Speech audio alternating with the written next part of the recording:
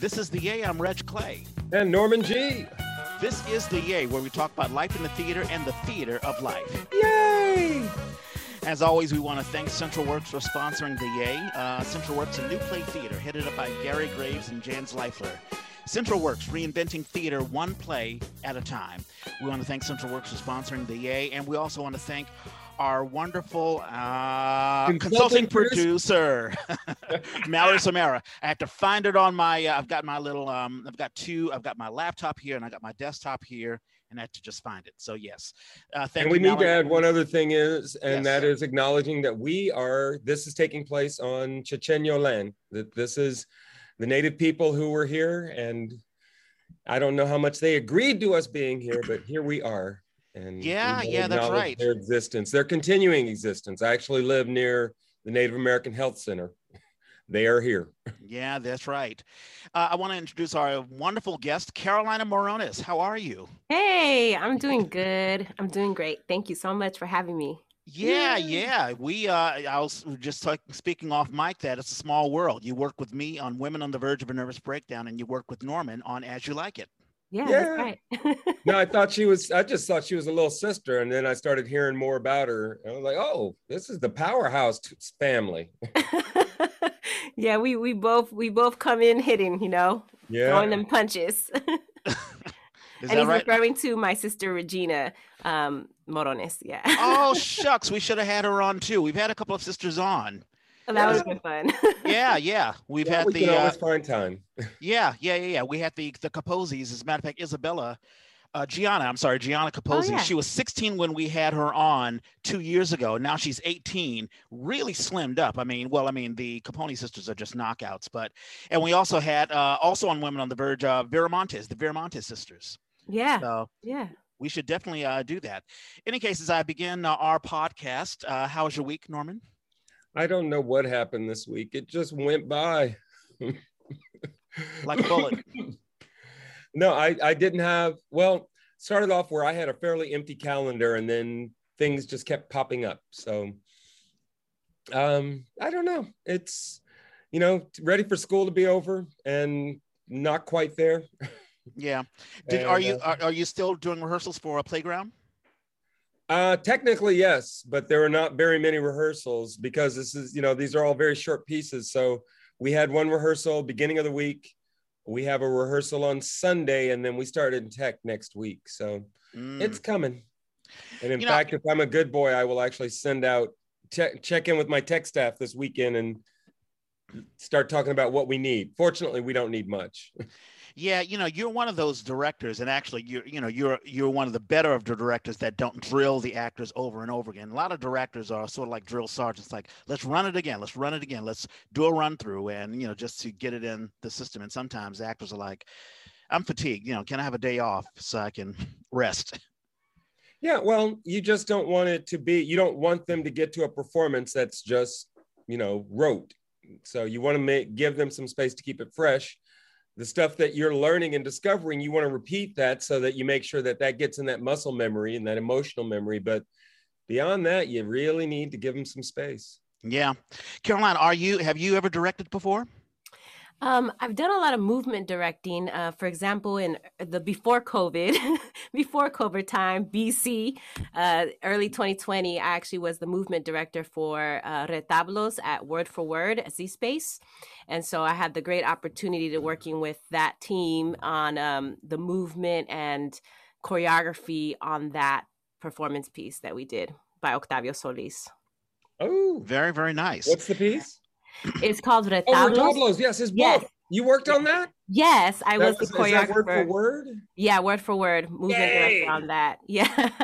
So my more of directing kind of focus has been more on choreography and movement because I love it. I love creating the world of a piece and how folks interact with each other. So that's where I really sit on that. Yeah. Yeah, we'll talk more on that. There have been a couple of current events, not a lot. I do wonder, okay, Bill and Melinda Gates, why do we care? I mean, why is that news? I mean, okay, a multi-billionaire because he's one of the richest people on the planet. Yeah, and Okay, so they've broken up. But yeah, why do we care about them breaking up? Where's that money going to go? That's what the community is wanting to know. Oh yeah, I mean, I guess it's the same thing with the business. Everyone's wondering about if there was a prenuptial agreement, and now there's news that Bill Gates may have been messing around with maybe hanging out with Jeffrey Epstein. Yeah. And so that's a brick in the air. Demi Lovato has come out as non-binary. That was a big news for. I think they are a big star for the millennials. So I think that's a good thing for for that community. Yeah, exactly. The Greater Idaho Movement. I don't know if you heard about this, but I guess there's some folks in Idaho who wants to expand Idaho to encompass 75% of Oregon and Northern California. I think it's a bit crazy. I mean, people wanting to redirect the states or whatever. So there's that. Also, okay, so this is something that maybe we can talk about. An 11-year-old fights off a sex predator in Florida. And apparently this 11-year, I don't know if either of you heard about this. I think I saw something flash on like social media real quickly about it. Yeah, apparently this, I guess, a sex predator had been targeting this 11-year-old and had been following her as her mother drops her off to the bus stop. And the guy gets out, tries to grab at her. She fights the guy off. The guy runs back to his car.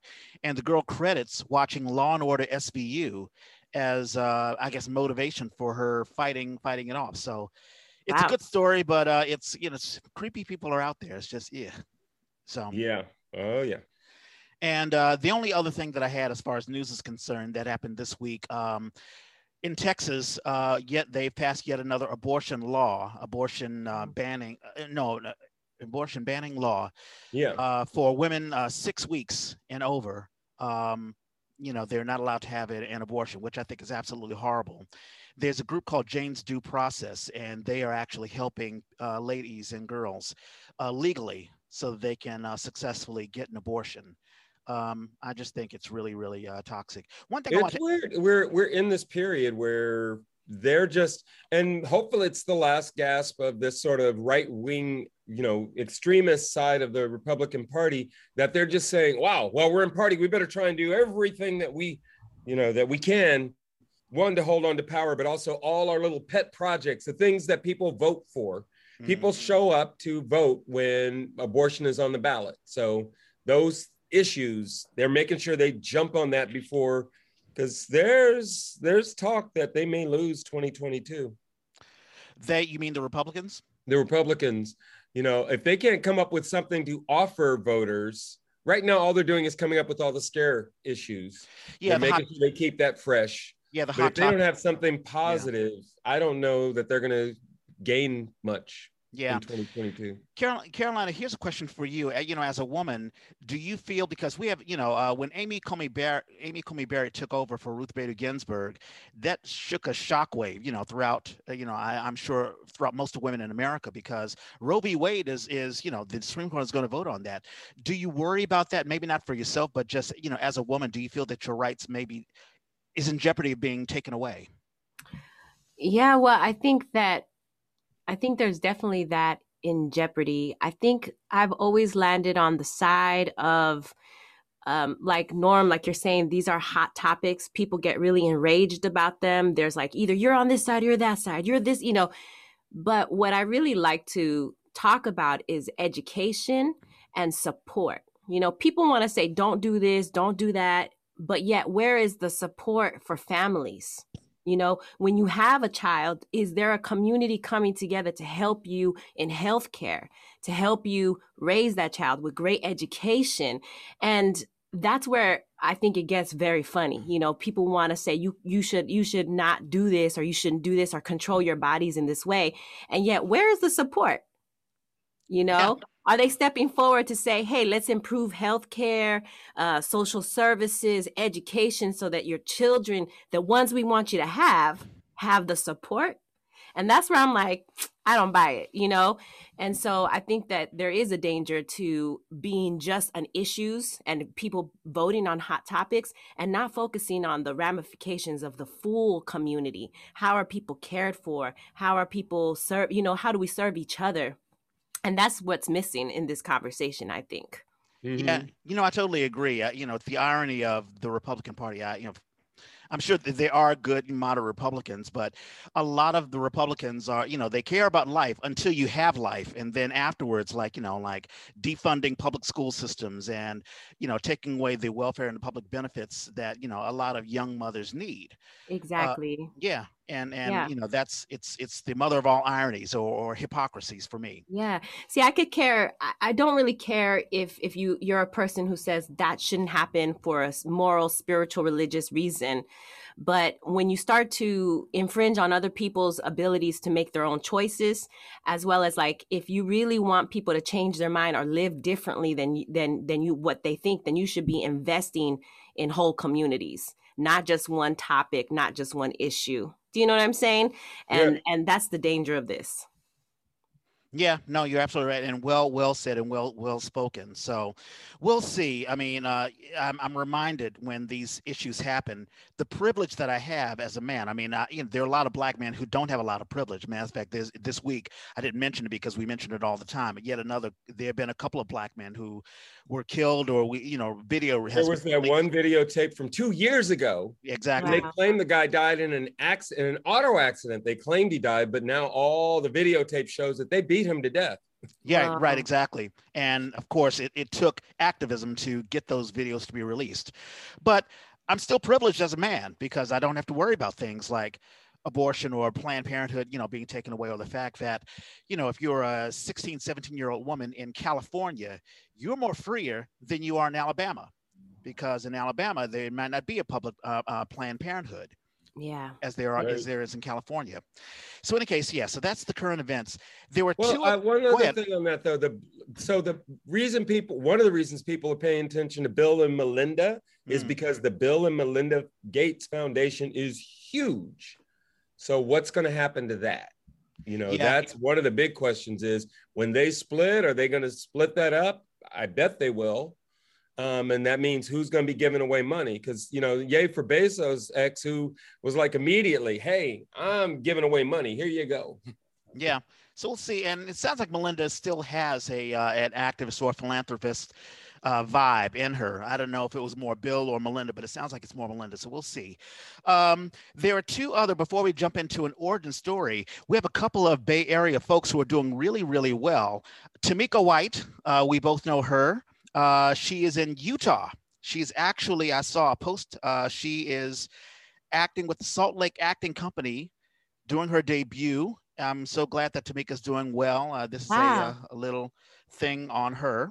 Awesome. Yeah, so I'm glad that Tamika, we try to uplift artists who began in the Bay Area, but, are doing other things. Also, Terrence Smith, he was in a movie, Central Command, and Central Command is doing great things. I think they're up for a Cannes Film Festival award. So Bay Area actors, if for those who are listening, for those young actors who are like, hey, can I really, really make it out of the Bay and do great things? Yes, you can. You totally can. Online, so Sylvia and Amorino Gonzalez says it's just a word of caution as theater and music groups are beginning to reopen after COVID closures. I'm seeing lots of audiences, audition calls, and job offers, but still talk of them being paid by stipend or honorarium. Oh, yes. What about AB5 folks? Yeah. Is anyone going to be following that? Be careful. The bill came out just as we were closing down, so was not fully understood by everyone, but it has not gone away. I don't like it, but will follow it because it is the law for now.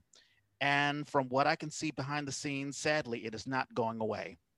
Yeah. So, yeah. No, it's not. It's not going away.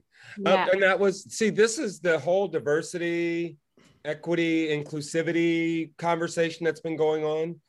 The sort of other side effect is the word I'm looking for. The side effect is everybody is going to be lifted up by us saying, wow, there's some bad things that were just a part of the way the system used to work. And now we're going to say that's not okay. I personally hate AB5, but I love that it's going to make people producing stuff stop and think, what am I doing? And is it legal? Yeah. And I remember the conversation that we had before COVID-19 about AB5, because I think it was Sylvia Creighton's who came on the air to talk about this. You have to make a distinction between the groups that have a lot of money, but are not, paying employees or actors what they should. And the little, startup groups, I mean, there are companies that just start up just to do one production and then they're gone. And they don't have a lot of money and they should not be penalized. I think there needs to be a distinction between those. Well, that's why I don't like AB5, because I feel like AB5 lumped everybody together. And then the folks that we were actually after, Uber. Yeah. Those folks they got off the hook. So we independent contractors are struggling. Yeah, I was going to ask you, Carolina, do you feel as an artist, do you find that companies compensate you properly, or do you have to get into a difficult discussion as to how much you're worth? Yeah, I think I often have a difficult discussion, especially with myself, in terms of how much I'm valued in these systems. I do think that is a good result, like Norm was saying, with this law, that some of the smaller companies have had to start to reorganize the way they do the stipends. I think the way they're going around it is if they're considered a hobbyist, or like there's like a kind of, it's not a full production. I'm not exactly sure, but there's still some that do it that way. I think after this law, I've seen much more increases in and transparency in hourly fee. Like we are going to work with you for this amount of hours and this is how much it is per hour, versus I'm just going to throw, $50, $100, $150, $200 towards you. I think the other thing that illuminates is that producers often get a budget and they're told, all right, see what you could get with these actors. You have to pay these actors more and these actors will take less. Go ahead and work it out. And it's not any kind of formula. It's just like, I know Norm is going to take $500. Carolina is going to go okay to $300, or not challenge me on $300. So now you have people getting paid all different types of stipends that doesn't make sense at all. It's just based on who is going to fight for it more, It's very frustrating, because being someone who went to university, then have a master's degree and is in debt for that, for theater, and then being undervalued, sometimes I'm paid appropriately, sometimes I'm not. It's really challenging when you have that kind of weight on you. You know what I mean? And so it's a struggle. It's a struggle for sure. And I've gotten to the point where I've started to kind of say, okay, what is it that I can do? What is it that who are the people I want to work with? I might take less for that because I really want that experience, or all right, I'm going to step away from that and really prioritize my time. So unfortunately, that's how I have to go about it. Yeah, and I know from you, Norman, just as we've always talked, usually before you even go into an audition, you'll check the budget. You'll check to see, well, I mean, if it's equity, they're going to call you, but you'll see, what their budget is. Like, I remember there was a production that you were debating whether you would take the role, and you were gauging what their budget was and what the roles were for that particular budget. But you equate that. You're not just an actor who's like, oh, I want to be cast. And I very much am. I am that, but a lot of organizations that try to have conversations with me go, oh wait, you're equity. Okay, hold on. And then they come back at you. And and I really, I will put this out there publicly. I would happily work with Anton Zwell, Robert Estes for next to nothing. I love that company. I love their work. I also know that he has very little money, and in order for us to find a project together, I've got to work with him. I'm happy to do that. Where I take issue is that company that is pumping out shows on a shoestring budget, but somehow they've got the money to pay for this and pay for that and pay for everything else, but they don't want to pay the talent, or they don't want to pay as much. Yeah, I'm like, okay, yeah, I am not available for that. I can stay home. I just saw last night Fat Ham. Where's that being played at? What's that? No, I was asking, where's that being played at? It's streaming on demand, and it's actually only, I think, through this weekend technically, and then it's gone, because it was a production that they put together, and it is twisted. It is hard to describe. Black Hamlet at a barbecue. Okay. It's amazing.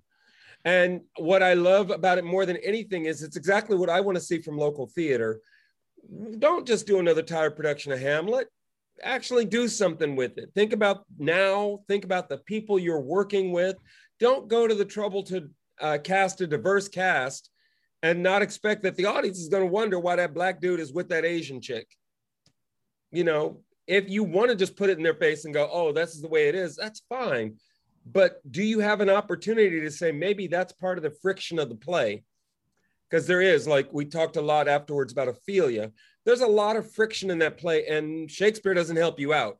Ophelia is the little girl who might be in love with Hamlet and then is not understanding what's going on with him and then is driven crazy and then dies. You don't really, how do you fill that story out? The way you do it is by saying, ooh, well, I'm casting these people. One of the ways to approach it is I'm casting these people. I'm going to tell this story here. This is how we're going to do it. So I don't want to see a production of Fat Ham here. They did it. It's there. You can actually find it on film. Do something else. Do something here with that kind of energy. And I love companies that are thinking that way. But, you know, but at the end of the day, if you've got a budget, you've got to pay your talent. You have to. Yeah, exactly. That it is. Let's get into an origin story. Carolina, where were you born and raised, and how did you get involved in theater? Well, I was born in San Francisco. Right on. Yay.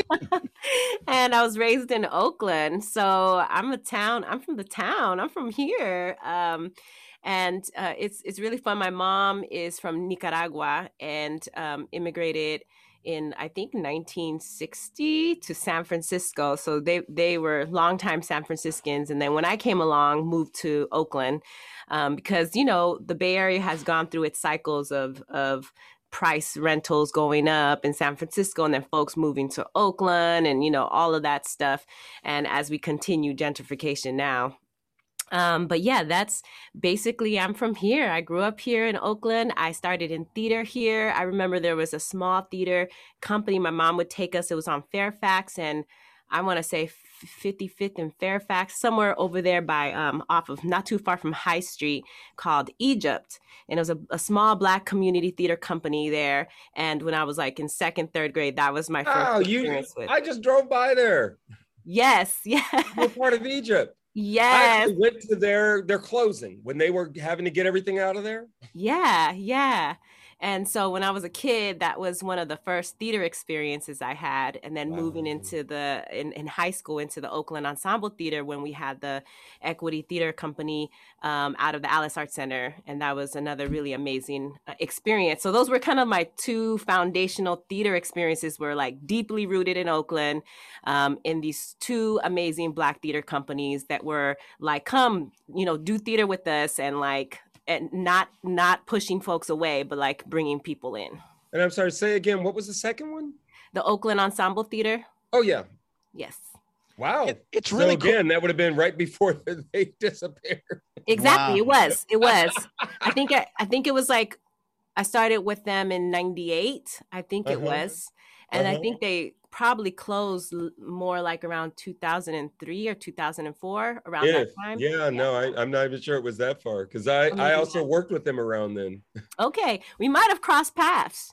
Did. No, it was those are crazy times. They could barely keep the office. They had an office for free. They had office space for free, but they could barely keep the phone on and keep the office staffed.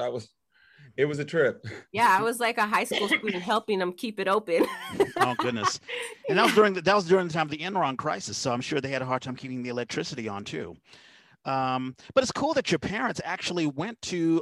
Your parents were theater goers, and not just like the expensive theater, but like local theater. They supported local theater, it sounds like. Yeah, well, I think more my mom. My dad wasn't into it like that, you know. He was more like, let's go to the horse track, you know, over there off of Emeryville, and let's go, you know, watch a rodeo. That was more what he was into, you know. While my mom, growing up in the Mission District in San Francisco, they always did folkloric dance.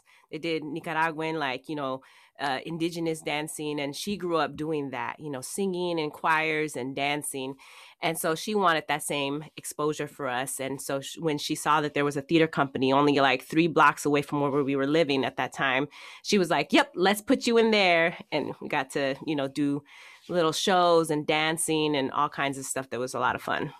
Wow, that's really, really cool. And it sounds like your sister. Do you have other siblings other than your sister? Yeah, I'm one of five actually.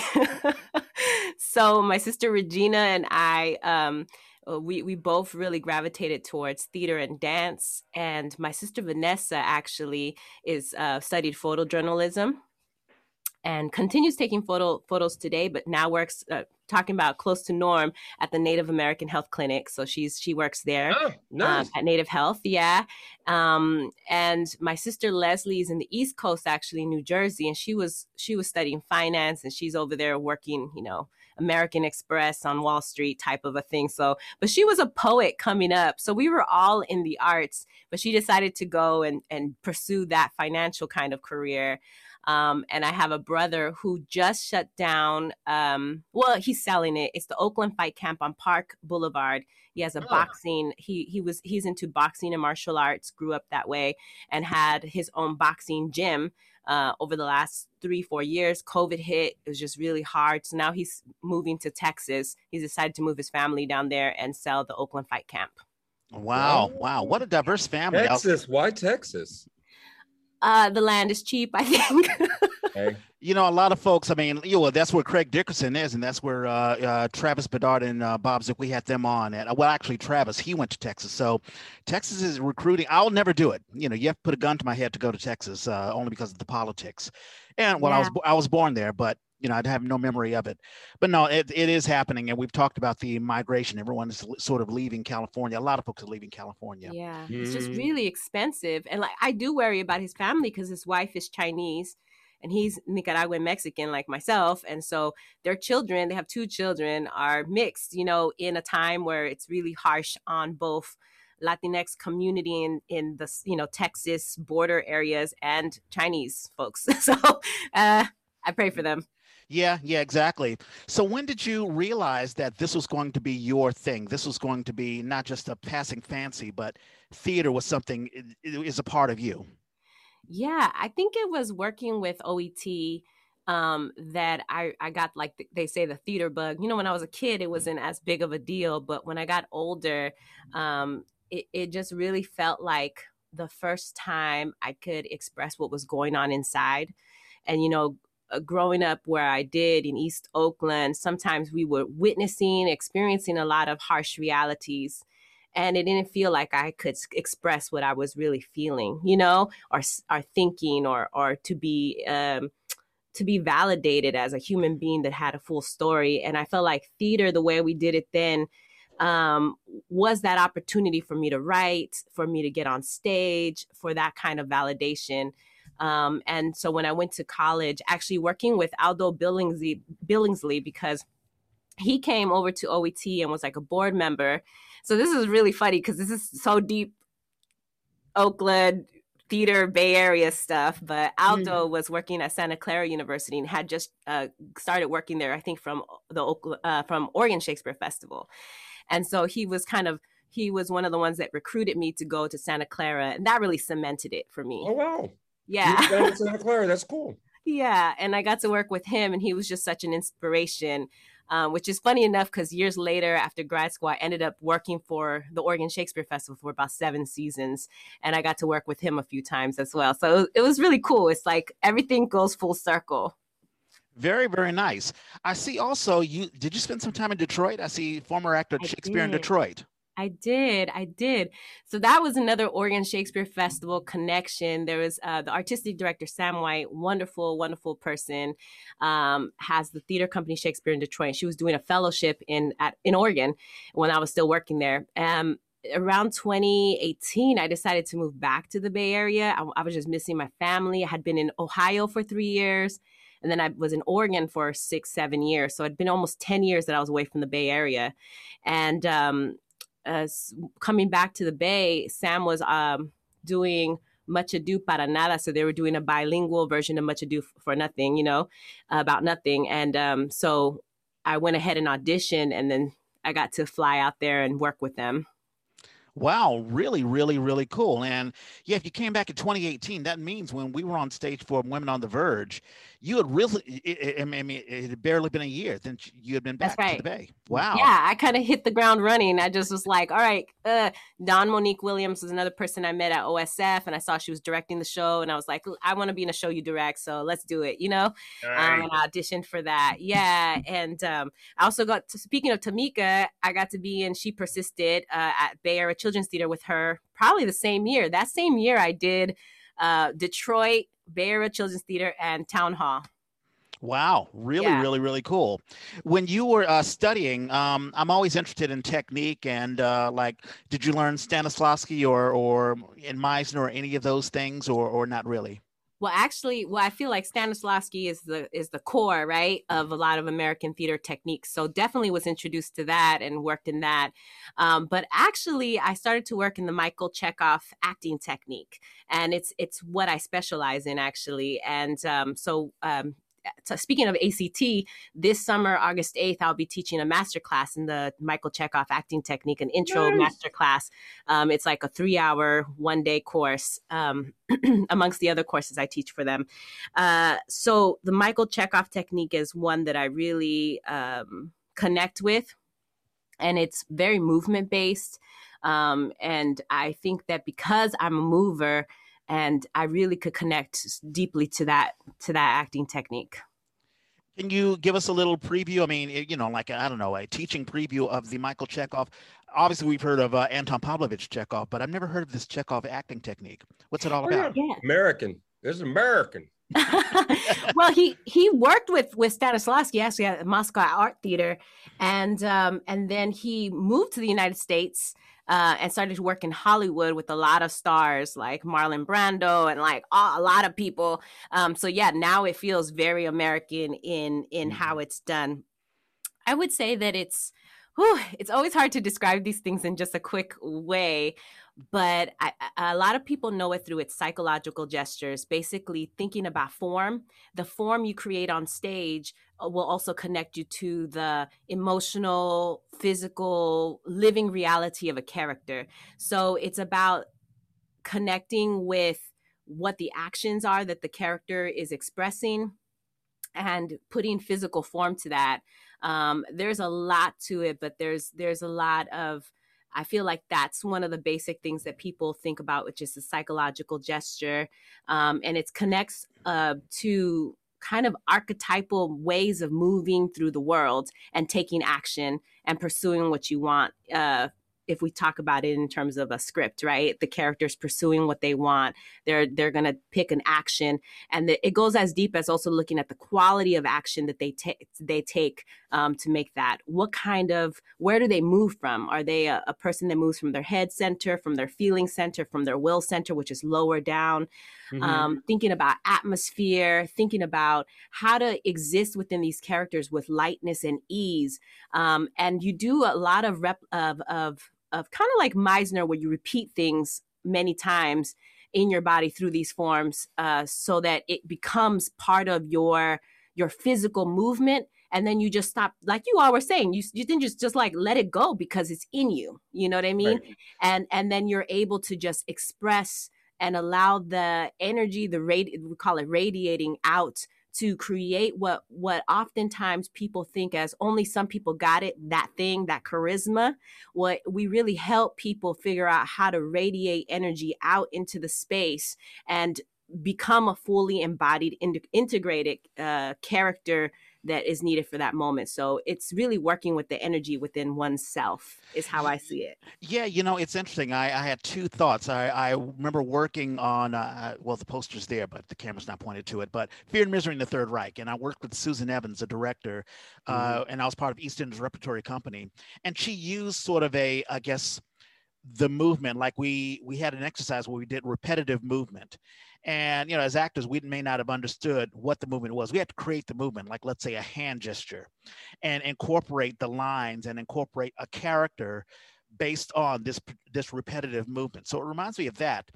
But also the energy. You're absolutely right. You know, some people have a very kinetic energy and they can feed that into the character. And some people just really don't. I'm sure you've seen that, Norman, as a director, where there are different actors, especially students that you've worked with, some are, everyone has their own different energy, and I guess the objective is to. Somebody described it as different intelligences once, and I wish I could remember what the whole list was, but the kinetic learner is huge. And Mara actually had a student recently who on Zoom is usually kind of checked out, and then they came back to school, and we do Tai Chi. So one day, just to kind of get the kids grounded, because they're outdoors, they're out in the parking lot. She's trying to run a class. So she just wanted to get them to quiet down and get grounded. And this one little girl was able to follow her through the beginning of the Tai Chi form. She's like, oh my God, she's always checked out when she's on Zoom, but bam. And so since then, she's been using that knowledge that if I tell, they were doing it because they also do a math study group, and the girl wasn't getting the problem. She said, if I told you you're going to take 8 steps back, 8 steps that way, and then 5 steps back, could you do that? And could you repeat that pattern? And she's like, oh yeah. So where would you be numerically if you did that 4 times? And the girl was able to just figure it out because that's in her body. She can do that. Totally. Yeah. When you recognize wherever an actor's strengths are, of course you want to lean into that. Yep. And sometimes in our society, we are so thought heavy. We're so analytical. And so sometimes these, like Tai Chi, I also am currently studying neuroplasticity, which is like how our brain works. It's really interesting because it connects so deeply to acting. The acting exercises, warm-ups, they actually hit different nervous parts of our nervous system. And it makes sense when you look at it that way. But oftentimes in our culture, everything's eyes and thinking and how I could make this happen versus how I move with my body, how I connect to people. And I think that example, Norm, is right on. Like, I love that Tai Chi. I feel like Michael Chekhov also has the form and the movements that kind of, you start to practice them and you harness something within you that is focused, concentrated, in ease, and not strained, which sometimes happens on stage with folks. We start to strain and push. It also gives you good direction on like, oh, I know what could come next, because you're supposed to let it go and allow what is behind it to flow, It's funny. Don't know where I was going with that now. Go ahead, Rich. No, I'm sorry about that. And I was just going to say, you should let us know the details of this class, because it sounds like you can still sign up for, something. Yeah, and it's not that expensive. I think it's like, I don't know, $80, $90. You notice it's not like hundreds of dollars like some things out there. It's under $100. So we'll definitely push it. I Because remember what it was. Go for it. I was going to say, we keep stumbling. My kids recently asked, so how do you do, like, one of the kids was like, how do you cry on stage? And I'm like, the thing I hate the most, when you said stress, that's what made me think about it. People start stressing about what they're doing. That's what the audience sees, is you stressing. And I said, so here, let me give you a simple exercise to do this so you can just feel it. And if you feel it, then you don't have to think about it at all. It'll just happen. And it's not about crying or not crying. It's about, what is that character actually experiencing? What are they feeling? Connect to that. Yep. And some people don't cry. Like you could have all of it behind it and you have the audience crying, but a tear might not fall out of the actor's face. Right. Yeah, exactly. Just, Well, so the trick I gave him for that is, I said, just start saying to yourself out loud, start saying to yourself, I'm not going to cry. I'm not going to cry. I'm not going to cry. And I said, just make it a mantra. Keep hearing it. Don't just make it empty, but keep hearing it, keep saying it, and see what happens. And inevitably, whenever I do that exercise with the group, there's a couple of people who are finding themselves in tears. I'm like, yeah. And the audience will be more engaged if you're committed to that than if you sit there and force out a tear. Yeah. I remember doing at Civil War Christmas at the town hall, and there's a very last scene where I'm supposed to kill a soldier, and I don't want to do it. The soldier's a young child. As a matter of fact, Morgan Pavey played the child. And I had to cry, actually it's not in the script, but I think I just felt that the character needed that. And it's not so much, okay, you're going to cry here, but it's an action. Let's say, there's that wonderful story that you always tell, Norman, and I love repeating it. The actress that has to find a jewel on the stage. That's Stanislavski. I mean, that's straight up Stanislavski. Right, exactly. And it's about the action. It's about the action. It's not playing an emotion, but playing an action and an objective. And whether you achieve the objective or not, an emotion will come out if you're invested in the action, whatever the objective is. Whether it's finding something or pulling the trigger or not pulling the trigger, you're told to do something, but you really don't want to do it. And there's the conflict that happens organically as a result of that. Yeah. So when you here, do you miss there? Are there parts of Detroit that you miss, Carolina? I was in Detroit for about, I think, maybe a month, 2 months. Oh, it wasn't that long. Okay. No, it was. I was in Oregon for longer. But what I love about Detroit, it was really a great community to step in, and I do want to go back, and I do want to learn more. It was a lot of fun. It felt strange because of the amount of houses that were missing, because of this. Oh, really? Yeah, there's a lot of houses that are systematically burned down because they're abandoned.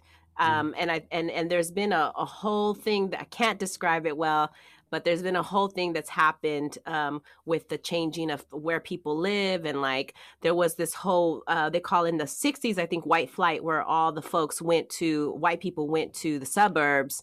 And then now they're having kind of a reverse situation where the city center is starting to be gentrified, and the folks living in Detroit City proper have been over time, I think since the 2008 bank situation, losing the subprime loan crisis. Yeah.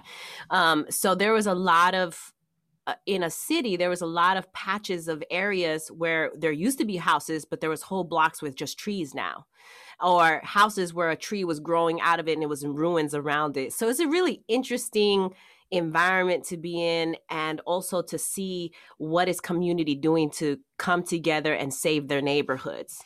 So yeah, that was my experience there. And we got to perform in a community area as well as in a downtown area. And it was a very cool experience. Yeah, and we always hear about the Detroit and the car industry. When that left, I think in the 70s, that's when sort of the city of Detroit, it's been a very, very hard time them recuperating from that. And of course, if there are no jobs, there's not going to be any people. So yeah, and they were losing more and more of it still, Yeah. You're also the booking manager at Piano Fight. How's working at Piano Fight? Well, I love working with Piano Fight. It was the flight deck before, so I started when it was the flight deck. Right. And so I had just started there probably August of 2019, and I knew that they were thinking about releasing their lease or thinking about moving on. Probably in the next year. So it was a complete surprise and awesome to get to know the Piano Fight crew once they decided to take up the lease at the flight deck and make it Piano Fight Oakland. But it was also very strange because then we hit COVID right away. So it was just. I've been wondering if that has worked out or not, because that's been weird. Yeah, they're still there. They're still holding on. Of course, they have Piano Fight San Francisco, and there's some few rentals happening in Oakland, so it is available. And actually, I'm transitioning out at the end of this month because I'll be working with SF Shakes and Pericles as an actor.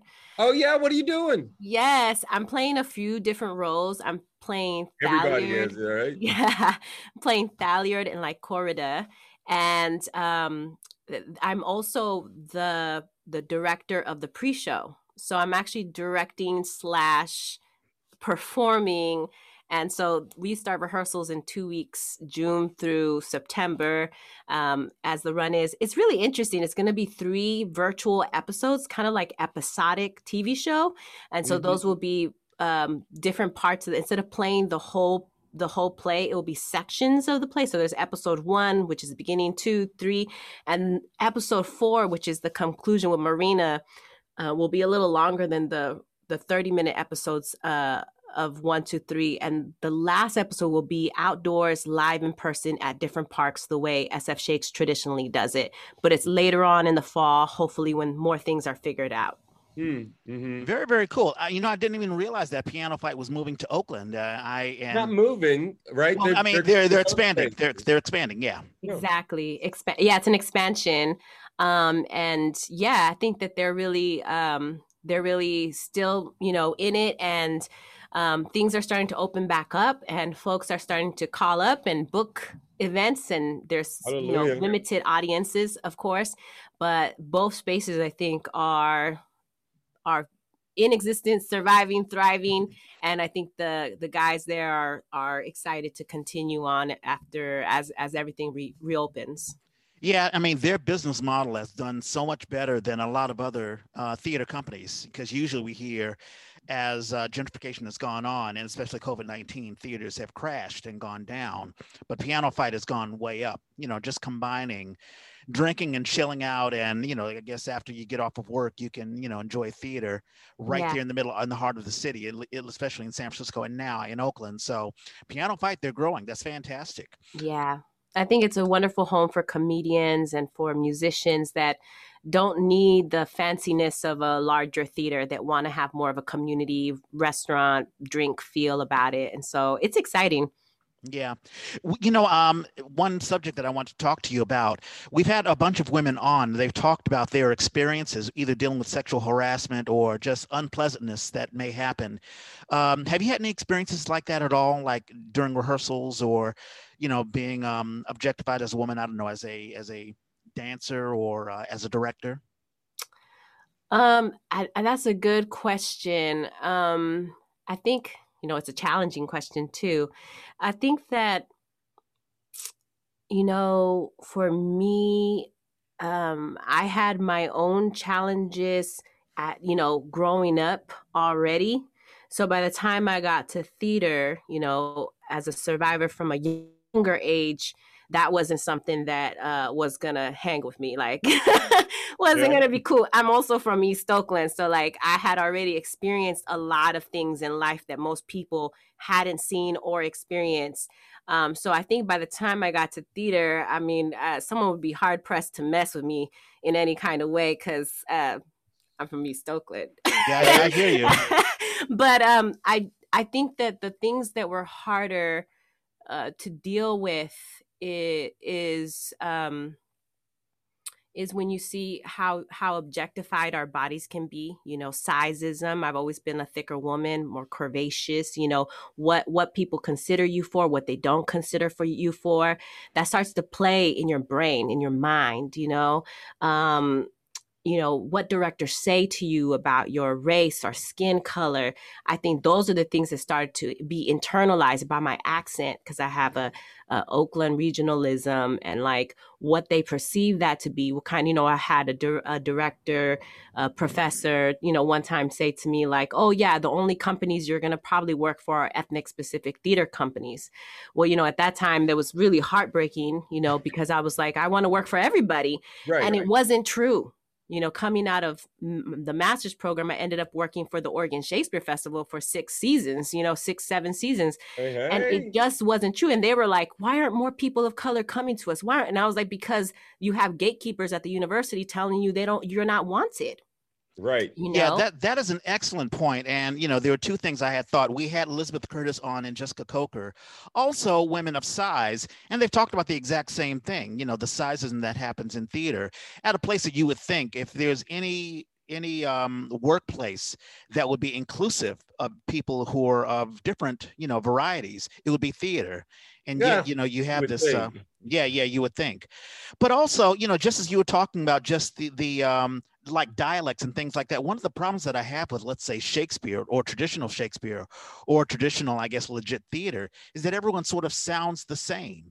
It feels wonderful when you go into a theater and you hear different dialects, and it's like different, it's almost like music, you know, like Yeah. someone has a Latino accent, someone has, let's say, an Asian accent, Japanese or Filipino or whatever, Yeah. or someone has a Southern accent. And it's, you know, theaters have to understand. Oh, who's that? But Sorry. it's okay. But theater should understand that it adds a flavor to it. I think when we had Aurino Mario on, and she talked about seeing Hamilton for the first time and seeing people of different ethnicities approach, you know, colonial America. Um, but there are people from different ethnicities, and how she felt, wow, I'm being represented. I see myself on stage. Yeah, for And that's sort sure. of what you're talking about. Yeah, for sure. And the dialect thing is really interesting in the sense of like, of course, it's important to learn how to speak, understand the way you speak, and how to change that if needed for a role or for a different, geographical setting. What often happens though is people start to be pushed into erasing who they are versus connecting to the sounds. And so another class I'm going to be teaching is called bilingual. Well, it's a contemporary Latinx scene study class at ACT, Sweet. and it's bilingual. And I Right on, created it right to on. be Spanish and English. And one of the aspects I really like to work with students on is what are the first sounds you remember hearing as a child? Can you Mm-hmm. replicate those sounds? That's home. We don't erase home. That's where you Right. move from, Yeah, because you're That's talking about you. assimilation. Go ahead.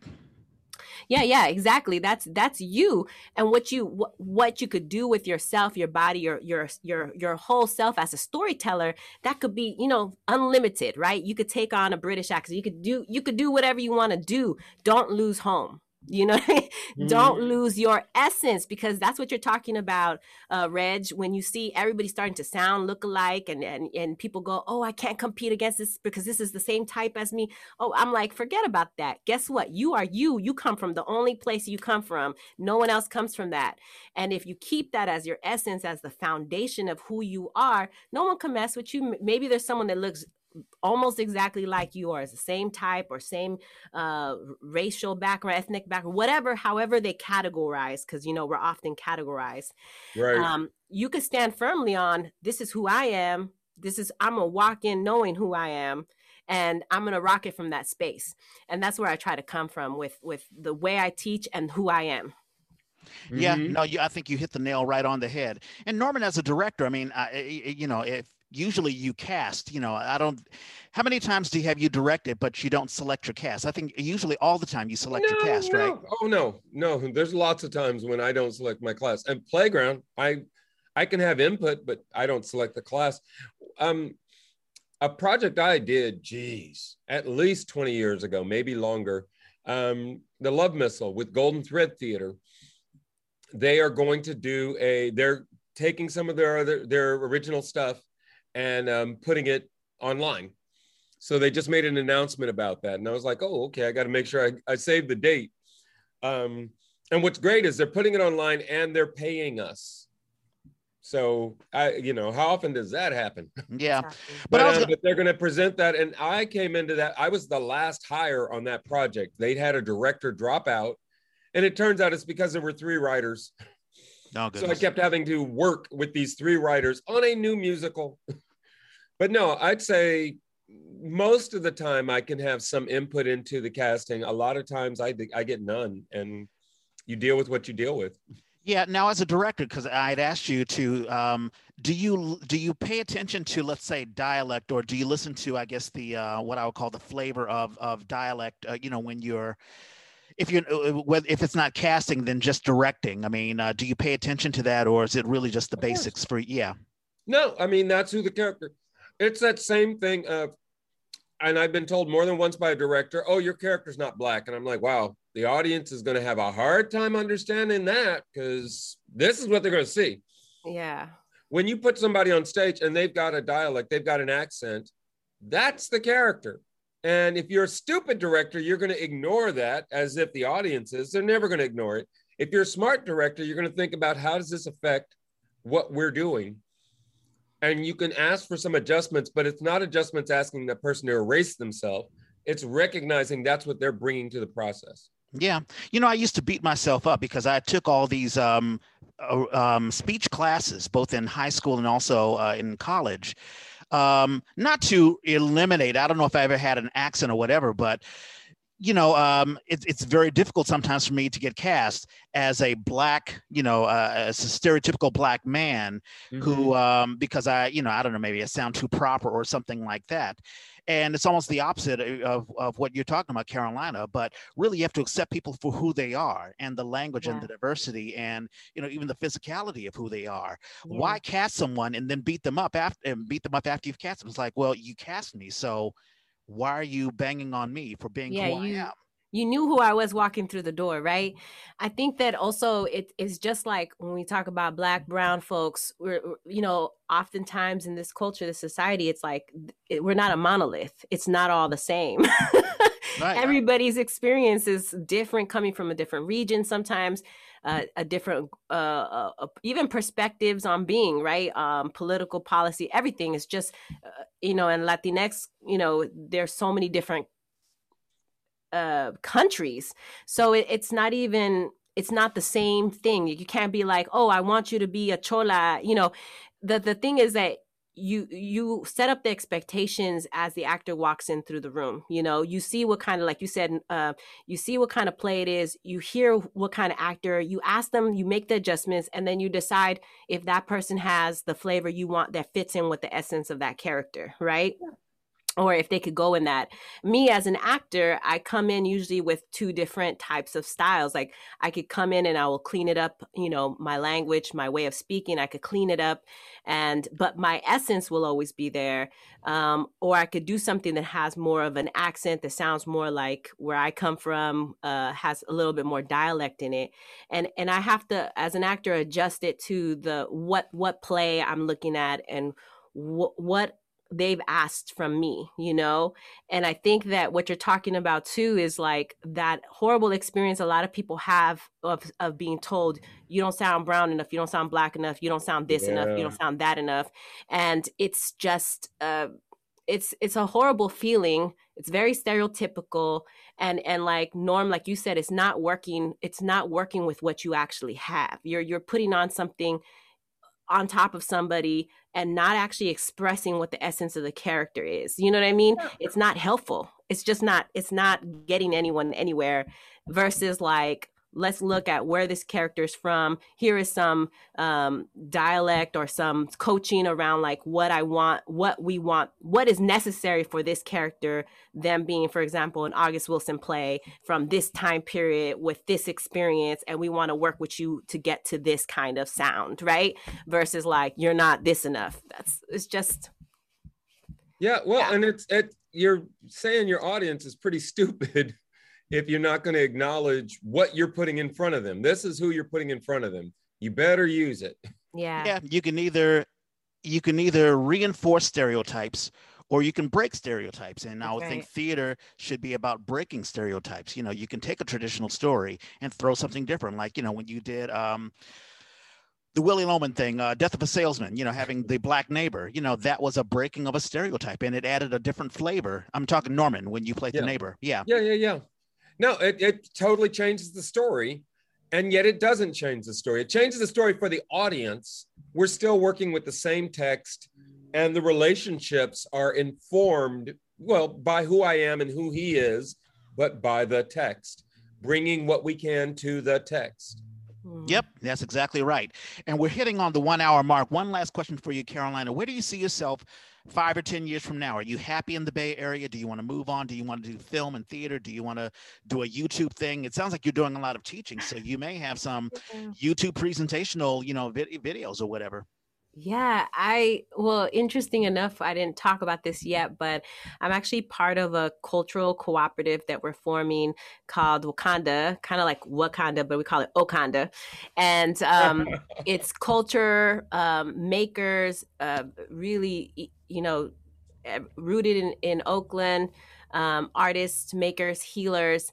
And what we're working on right now is to create a cooperative that is a resilience hub, as we're called Cultural Resilience Hub. And we're working towards real estate acquisition because we believe... Damn, nice. Yes, it's not enough. What's happening to our arts organizations, to the spaces we have, we're being pushed out, right? Like we were talking about. So we also are looking to cooperatively own property so that we can do the things we want and love to do in our community and not be pushed out to be other places. So I'm deeply rooted in that movement right now, which requires me to be as a producer, educator, theater actor. I also would love to continue doing more theater shows and some film stuff, of course. And I just have to balance it with this, with the work I'm doing in community and advocacy for the arts. Yeah, I just pulled up well, I think it's Okanda. Welcome to Oakland, Wokeland, Okanda, a territory of fierce countercultural, progressive political movements and colorful streets. An unmissable part of the San Francisco Bay Area. The city is worth a visit if you, like me, often find yourself in an Angela Davis-inspired Afrocentric liberation kind of mood. I'll check this out and we'll post this. I think this is the Well, same. I don't think that's the website, but Oh, yeah. shucks. Okay. That's why we had Somebody to else. switch up the way it was spelled, because there's a lot of folks. There's a lot of similar things, and I'll send you the link. Yeah, thank you. Okay, well, someone else had the idea, but Yeah. I love the concept. It's like sort of taking out. And Norman, you were talking about this as far as Oakland and reclaiming the community. Instead of yelling about the community, add to the community and strengthen it and be. Well, it's funny. So what I'm doing Monday is I'm on a panel for Playground. Gosh, and I will send you. I'll put all these links in the chat so you can get them. Mhm. What are they calling it? Playground and the American Theater Part 2. It's an ongoing discussion. And for me, I always want to bring it back. Like I said about Fat Ham, brilliant idea. Somebody did it somewhere. All they did was take Hamlet, take the talent base that they have and reconfigure it. Great, do that. And that's Bill. That's my big thing is I think we can appreciate more the talent base that we have here. Not appreciate, I think they get some appreciation, utilize them, see them as a positive thing that we can put out to an audience. Because if somebody came and saw the show 2 years ago and you say, oh, that actor's going to be in this show, the people who saw that show, I get people talking to me about shows that happened 20 years ago. I remember that show. And I'm like, okay, yeah, I remember it too. I was in it.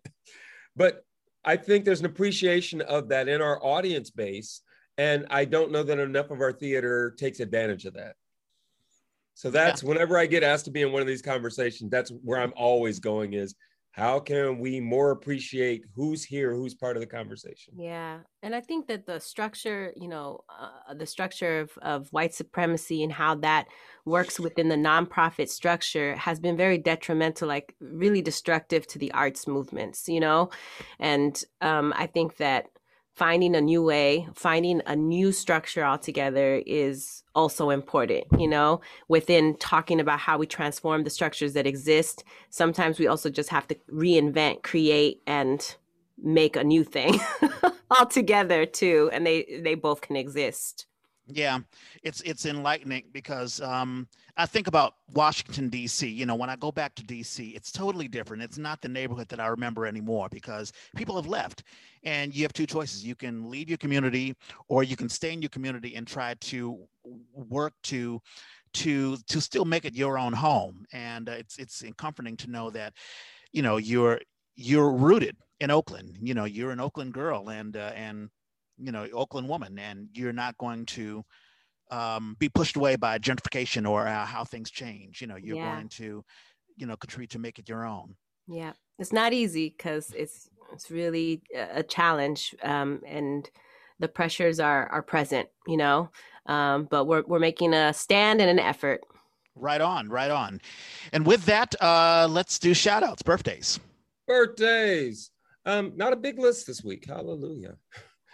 And I'm going to skip some because I think you may have them. Roy Comboy, I believe he's retired now, but he was teaching at San Francisco State. And he came in as I was going out as a playwright and a Latino playwright. So I was like, oh, how cool. Bye. I got to go. But we've always kept in touch and sort of watched each other's careers over the years.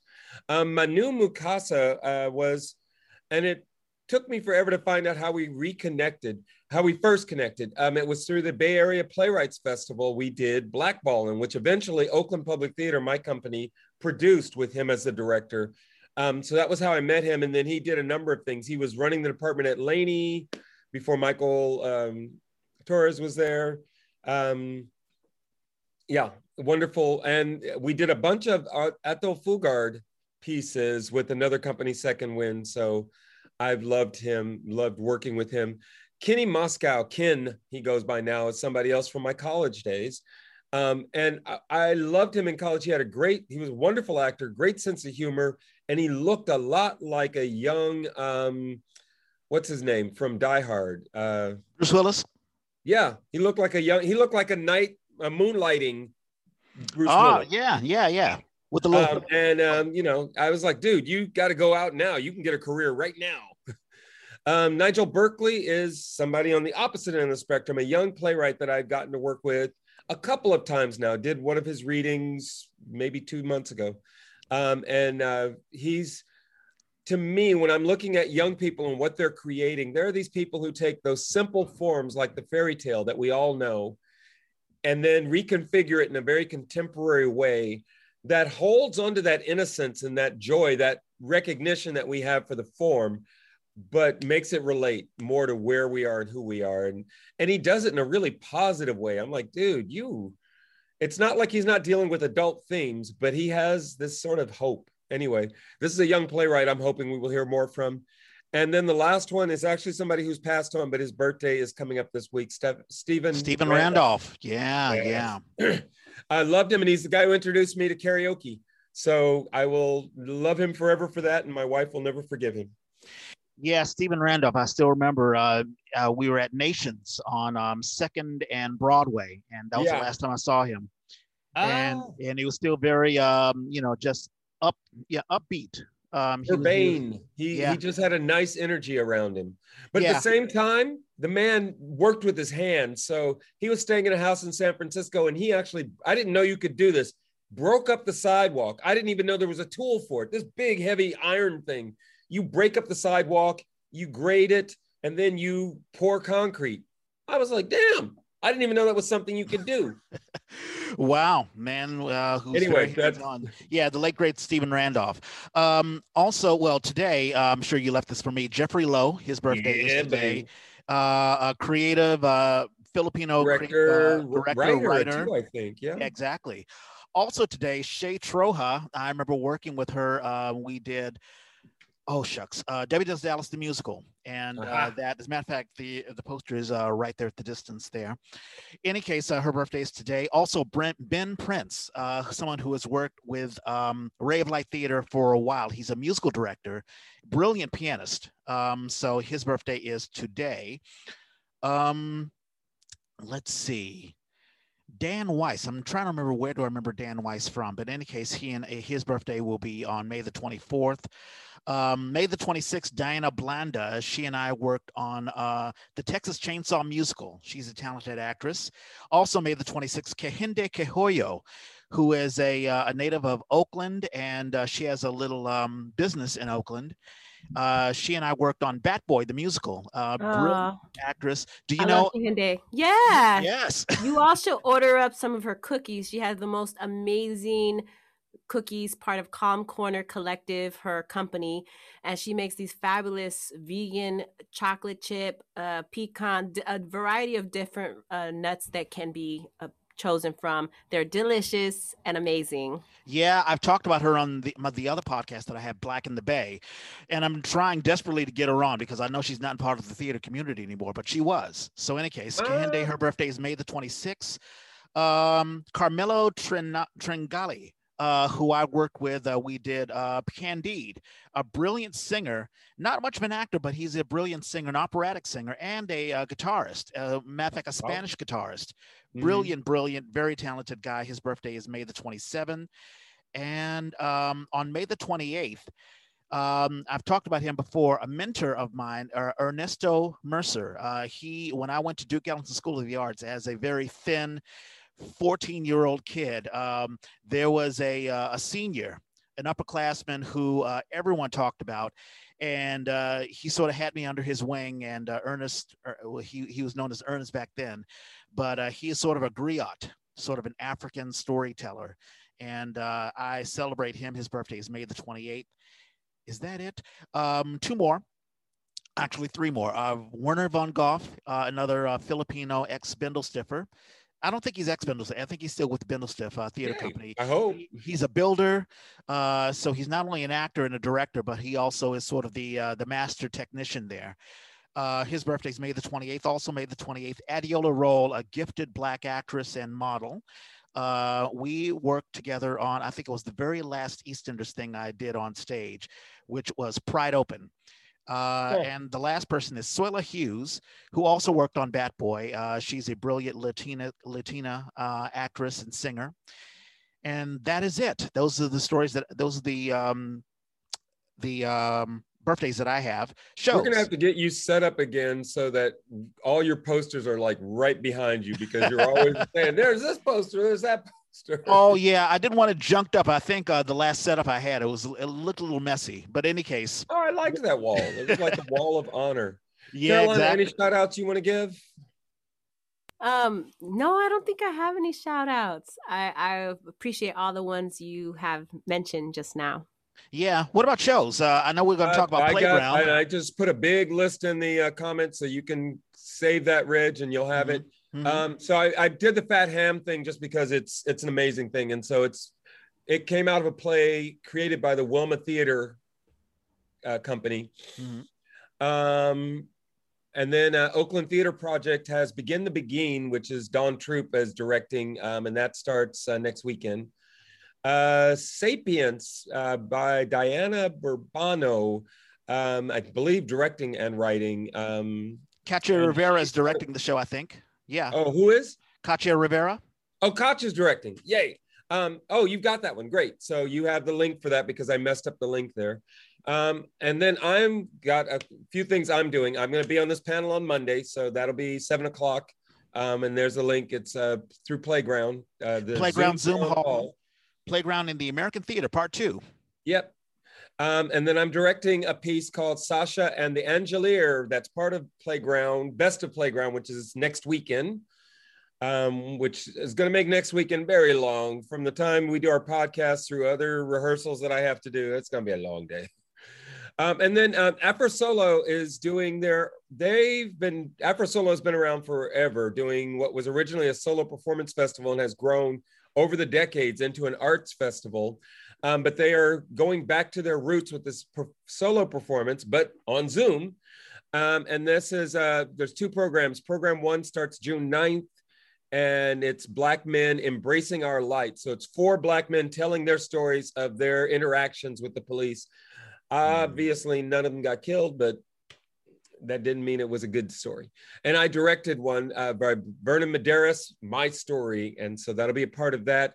And then his program 2 starts June 17th. And it's Thomas has a character that he has created and done solo pieces with over the years.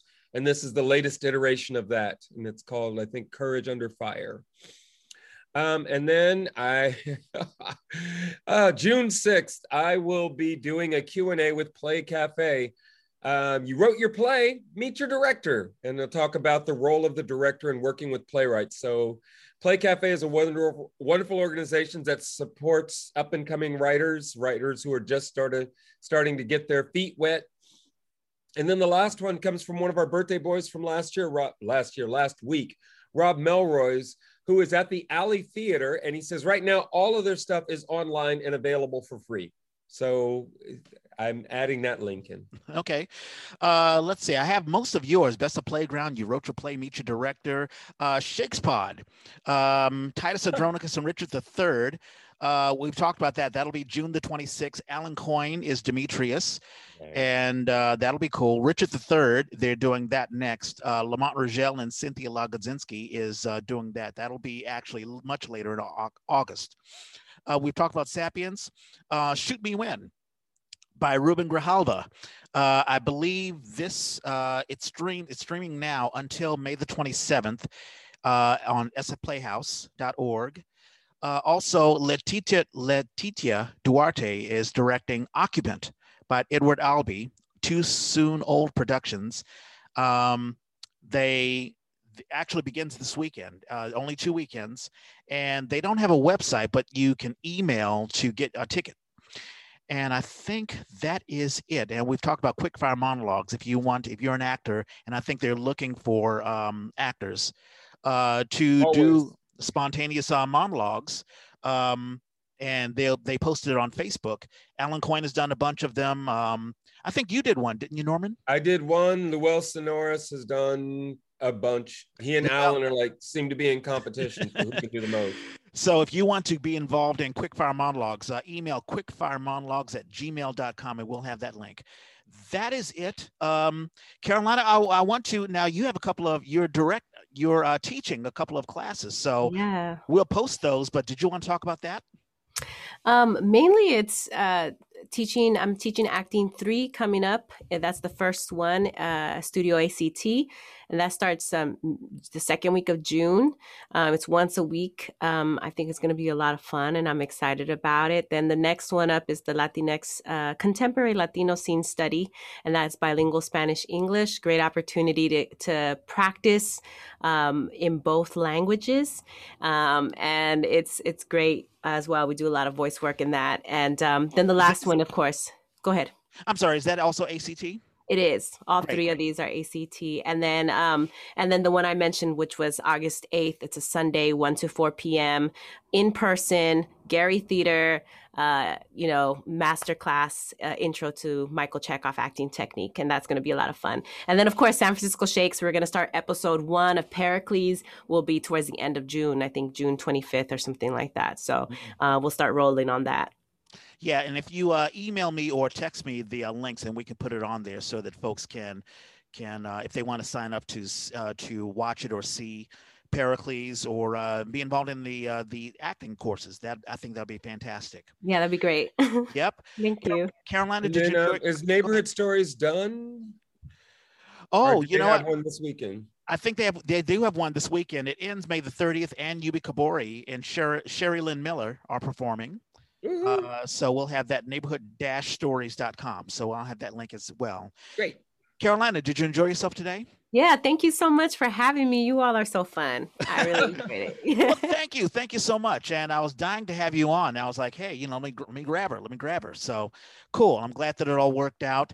And many of you may be watching this on YouTube. If you are, please like and subscribe. Our YouTube audience is growing, so this may be a thing we'll be doing even after COVID-19. We'll see. But please like and subscribe and let us know what you think, even if you like it or don't like it, on our comments section. If you're listening to this on the traditional podcast app, we're on all podcast apps and we're on Spotify. So if you have a iPhone or an iPad, we're on that purple podcast app. You can find us. If you're an Android user, you can use the SoundCloud app, or just go on soundcloud.com and find us. The Yay was created by theater people for theater people. If you have a show you want to advertise, or if you just want to advertise yourself, let us know. Hit us up on Twitter, Instagram. I'm at Red Space Clay. And I'm at Who's Your Hoosier. And Caroline, I think you are on Instagram, Caro with a 0, Lina Moro. And Twitter, you are Caro_Morones. Yes, I'm more active on Instagram and Facebook than I am on Twitter. But yeah, you can find me on those social media. Yay. Right on. So if you're looking for a dancer and actress, I think you're also a singer. When we sang on Women on the Verge, you were a great singer too. So thank you. Thank you. And I miss hearing you sing jazz.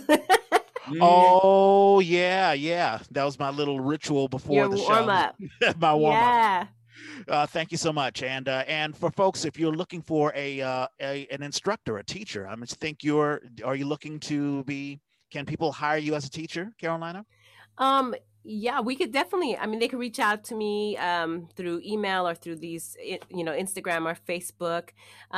I haven't been doing a lot of individual coaching. It's been mostly focused in classwork. Right. But that doesn't mean folks, my students, they always still hit me up after class, even if a semester has ended and, we do individual coaching. So folks can always reach out to me. Right on. Well, that's the sign of a good teacher when they reach out to you afterwards. You're doing a good job. All righty. Well, it's a wonderful Saturday. So everyone head on out there and thank you so much. And as Norman and I always say, we gotta find a better sign off. And we are out.